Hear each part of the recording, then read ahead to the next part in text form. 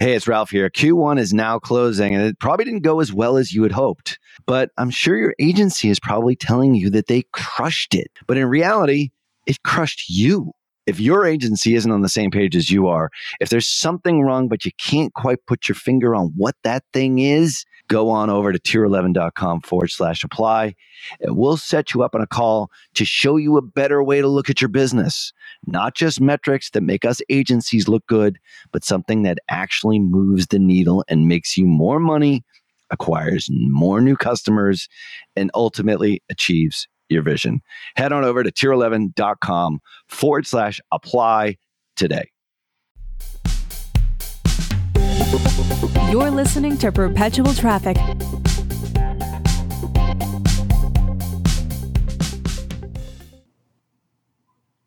Hello and welcome to the Perpetual Traffic Podcast. This is the show where we share cutting-edge strategies on acquiring leads and sales for your business through paid traffic. I'm your host, Qasim Aslam, founder and CEO of Solutions 8, and today we're flying solo. It's just you and me. And I'm actually really excited because I'm going to share something from the rumor mill that, to be honest with you, sounds about as real as it can possibly get. Right now, if you're paying for traffic, you are at the mercy of two of the major players, Facebook and Google. And you can go get traffic elsewhere, but really the inventory is limited. And what that amounts to, that lack of competition puts us at the mercy of, honestly, whatever it is that they want to do. As a matter of fact, Google's auction isn't even really an auction any longer. If you look through Google's training literature, they talk about the minimal viable ad spend that they charge for clicks. And it's no longer just based off of competition. It's based off of what Google thinks that click is worth, which, think to yourself just a moment, whether or not you'd ever participate in an auction where the auctioneer is not an impartial third party, but is actually the one that's going to benefit from the close of the auction. So they receive all the profits. They know everybody who's bidding. They know what those people who are bidding are willing to pay, and they know what they make. That's where we are right now with Google and Facebook both. But there are rumors that Apple is about to get into the ad game in a really big way. Now, Apple already runs search ads inside of the App Store, and it accounts for about 1% of the revenue. But there's some interesting articles that have come out. Forbes, Bloomberg, CNBC, 9to5Mac, The Hustle. I'm going to include links to all of these in the show notes. And apparently Apple has been doing some really interesting hiring. Apple's been hiring for roles that might indicate that Apple is going to increase its footprint in the ad game. And this is good for us for a billion reasons. And I'm going to walk through each of the reasons that I can see. And then, to be frank, there's probably quite a bit more that I'm not even thinking through. So I'd be really interested in what y'all think, and any feedback you have for us. You can always go to perpetualtraffic.com/better. And that's your opportunity to tell us what we can do better. And then also just give us your input on what it is that you're hearing and other topics you want to hear about. The thing that excites me about Apple entering the ad game is competition is always best for the consumer. And right now, we're in a very low competitive environment when it comes to paid traffic. The traffic that's available and accessible to us has effectively been fixed. The price has been fixed. And if we were to get a third major player into the game, it would put us in a position to benefit from the competition that's catalyzed by their entry. And Apple they're the single best participant I could possibly think of, single best combatant I can possibly think of to enter this space and this ecosystem, because they originate the traffic. So if you think about all the problems we have with paid traffic, chief among them is attribution. Attribution tracking, conversion windows, cross-device tracking, session IDs. Apple can hurdle all of that, and it hurdles it with the most valuable demographic. Apple users spend more. They tend to be the influentials. They tend to be more affluent. And so even if Apple's data is limited to Apple users, it gives you the opportunity to kind of extrapolate beyond what you're seeing in Apple, and potentially, and there's some limitations to this, but you begin to see the path to purchase that all consumers take. And you'd have the opportunity to see that path to purchase from the source. Google and Facebook both, Facebook more than anybody, is massively limited from a visibility perspective. Because, and because of iOS 14, sure, but even before that, Facebook's an app. So before you can access an app, you first have to be on a device. And then you have to be on a browser, or you have to visit the app through that device, through the OS. And then Facebook is now equipped to track. So there's one or two points of separation between Facebook and the end user. Google is better equipped to triangulate.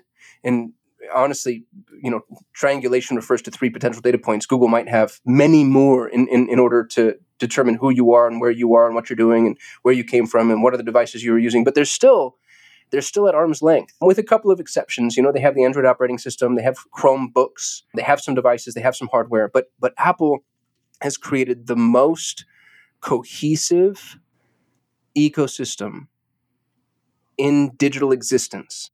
If you've got an iPhone, you have a MacBook. If you have a MacBook, you've got an iPad. If you've got an iPad, then maybe you have an Apple desktop computer. Like, generally speaking, Apple users use Apple. They're dedicated. And what that means is, as you're changing devices, as you're traversing throughout your day and you're switching back and forth between devices, and as time wears on, and regardless of how long a sales cycle is, when you're exposed to ads, when you're exposed to media, Apple's going to be able to track that. Now, they're not going to admit that, but they don't need to. It's a closed ecosystem.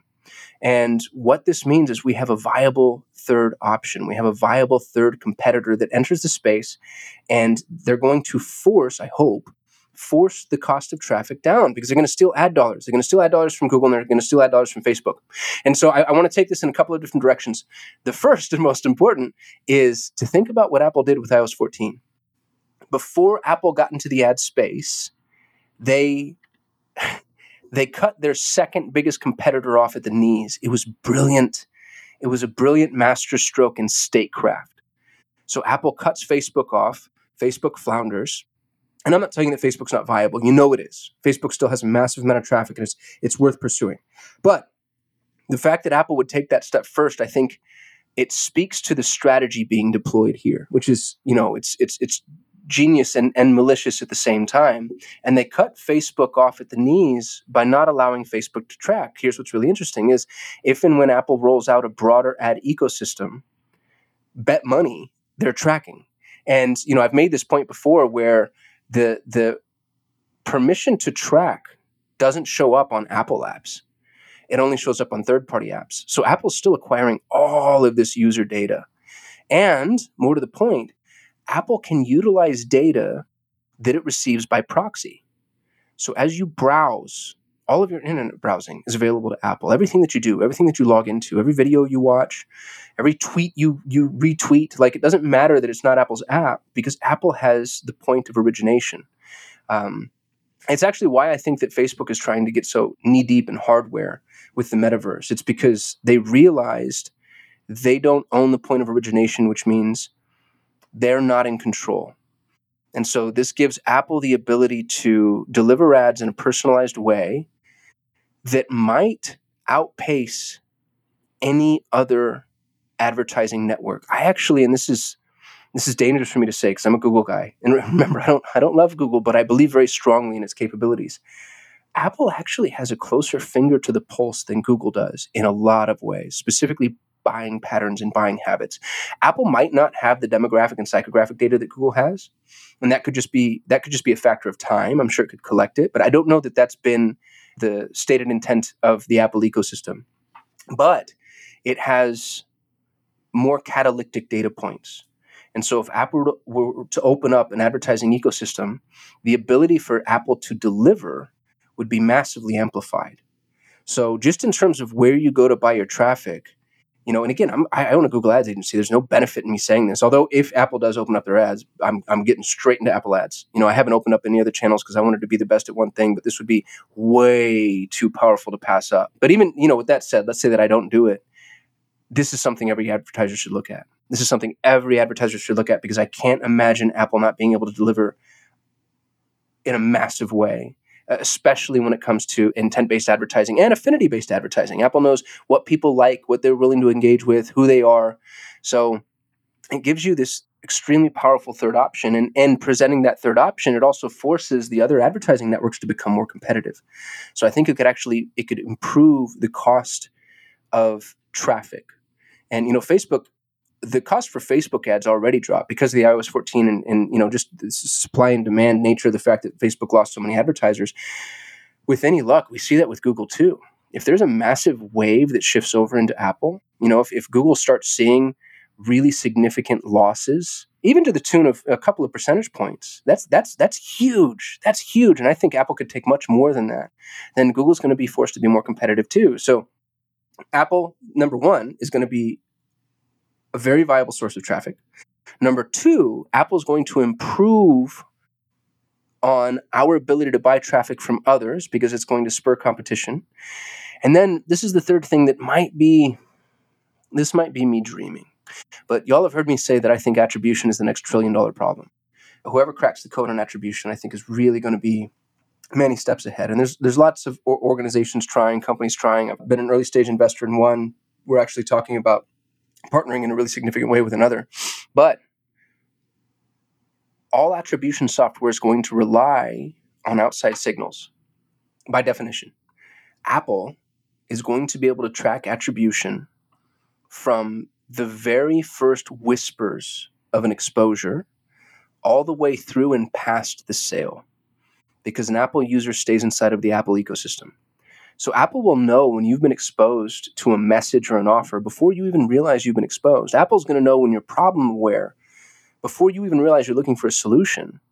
And assuming that it capitalizes on these capabilities, and I can't imagine them not, by the way, assuming that it capitalizes on these capabilities in that tracking, Apple's going to have, and this is something that I honestly never thought was possible because I didn't consider Apple, but Apple's going to have an uninterrupted, unadulterated attribution path that is not guesswork.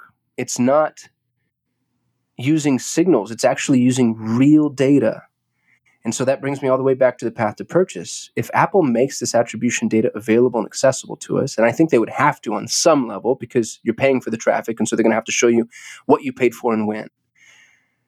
That's going to arm you in every other marketing campaign you run. You're going to learn definitively what works at the top of the funnel, the middle of the funnel, the bottom of the funnel, what works to bring customers back, what works to increase LTV. So Apple becomes the most important marketing sandbox we could possibly have, even if it ends up not being where you spend all of your money for whatever reason. Let's say that it's a micro niche, you exhaust the available traffic, whatever. Let's assume for a minute that Apple is much, much smaller than it is. It doesn't matter because it gives you a clear line of sight, and that clear line of sight is priceless, truly priceless. If you can take what Apple tells you and then extrapolate that across all of your marketing campaigns, and then use that to influence the money that you spend in Google and Facebook and on, right? Like we spend money on LinkedIn and TikTok and Snapchat and AdRoll and Taboola and Outbrain, but there's no clear path to attribution in any of those. Apple would have a 100% clean attribution path. And I'm going to try not to harp on that point too much because I know you get it, but it's really worth meditating on. It's really worth meditating on. Right now, we spray and pray. Even the best agencies with the best data, it's still a spray and pray. And, you have things like Performance Max that have come out, and Performance Max might be able to define the path to conversion, but it's a black box. That's why Performance Max withholds so much data. With Apple, the hope would be that we get that data. Now the question becomes, where is it that Apple is going to place these ads? And when you read through these articles, they're all really opaque. It's a lot of guesswork. Nobody seems to know. Apple's denying all of this, or at least not commenting on it. Although, again, they're making some pretty massive hires, and there are some insiders that are already speaking to it. But what's cool about the Apple ad ecosystem, if you allow yourself to dream a little bit, is it's native. It's native. It could be integrated into the device level experience. And that's also worth meditating on because right now, ads are pictures in a picture frame, no matter how you slice it. Display ads, search ads, video ads, remarketing, discovery, GSP, they're pictures in a picture frame. So somebody, a network, gives you the frame, and you deliver your picture within that frame. And that's disjointed at best. Even the best ads, and they've gotten really good, right? With dynamic display and Google's ability to generate ads for a specific placement. It's effective. But imagine a company like Apple that's obsessed with continuity, obsessed with user experience. Imagine what a company like that could make available from an ad perspective. Imagine ads that were built in natively to the user experience.